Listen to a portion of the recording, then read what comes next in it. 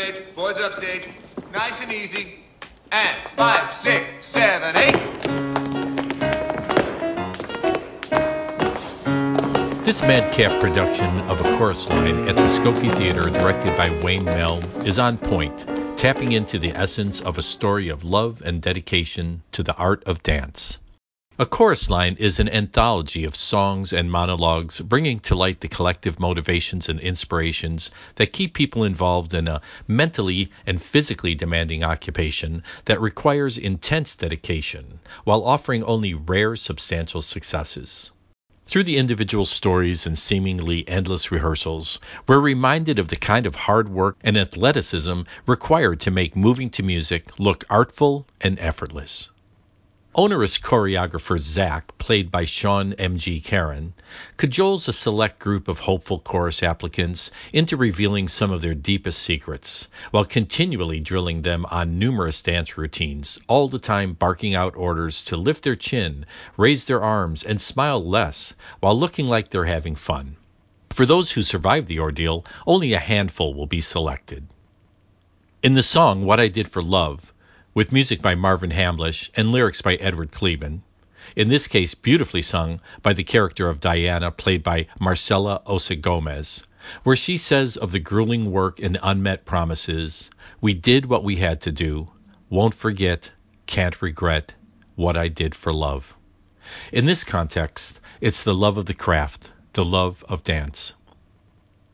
It may be a useful reminder that when first staged in 1975, frank conversations about sexuality in general and homosexuality specifically were unusual and a bit shocking for theatergoers. In Hello 12, Hello 13, Hello Love, the ensemble shares stories of puberty, adolescence, and sexual awakening. But in Dance 10, Looks 3, a reference to her performance score, dancer Val, played by Lily Javorka, lightens the mood in a song more commonly referred to as Tits and Ass, where she reveals that surgically enhancing those assets improved her career. It can't be overlooked that the piano-intense, nearly non-stop 2-hour score by Hamlish is a workout for the production pianist. In this case, the extremely capable music director Jeremy Ramey, who must also be credited with the precision of the ensemble vocal numbers and likely the fact that the musical subtleties and multi-voice harmonies within the songs were preserved and celebrated. Though there were a few obvious ringers, the vocal capabilities of this cast exceeded their dancing chops, but that doesn't detract from their earnest effort led by choreographer Susan Pritzker. This production is a substantial aerobic workout that requires continual attention to complicated footwork and challenging movements, all while singing, talking, or being otherwise engaged in what is happening on the stage. The onstage leadership of dance captain Ben Panic, echoed by his character of Larry, was amusing and quietly assuring. In a sense, he represented the ideal that all of the rehearsal was supposed to finally achieve. The set design credited to Scott Richardson couldn't be more minimal, consisting of a few mylar sheets as mirrors on the back wall, flanking the opening that exposed the backstage area and pianist.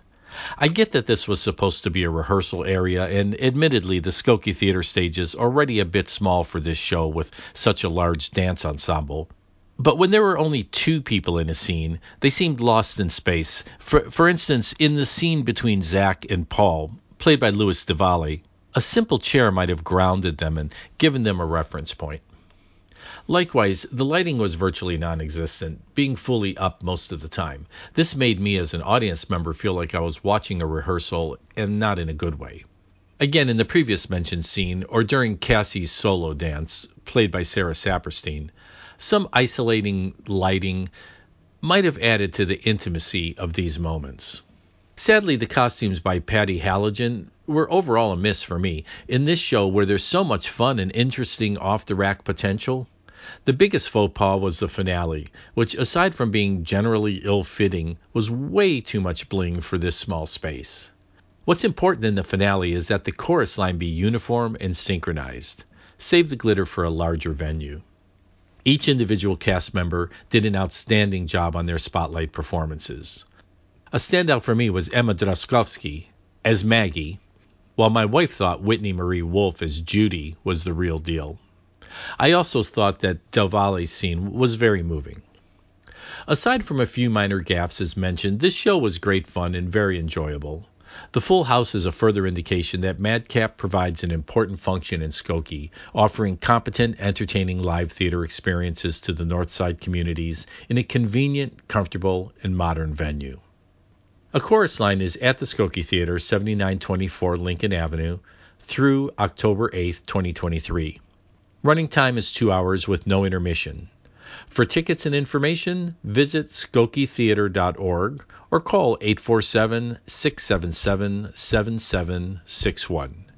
This is Reno Lovison, executive producer at ChicagoBroadcastingNetwork.com and theater reviewer for Chicago Theater and Arts. And as always, if you need production assistance, audio or visual for your business or organization, check out renoweb.net.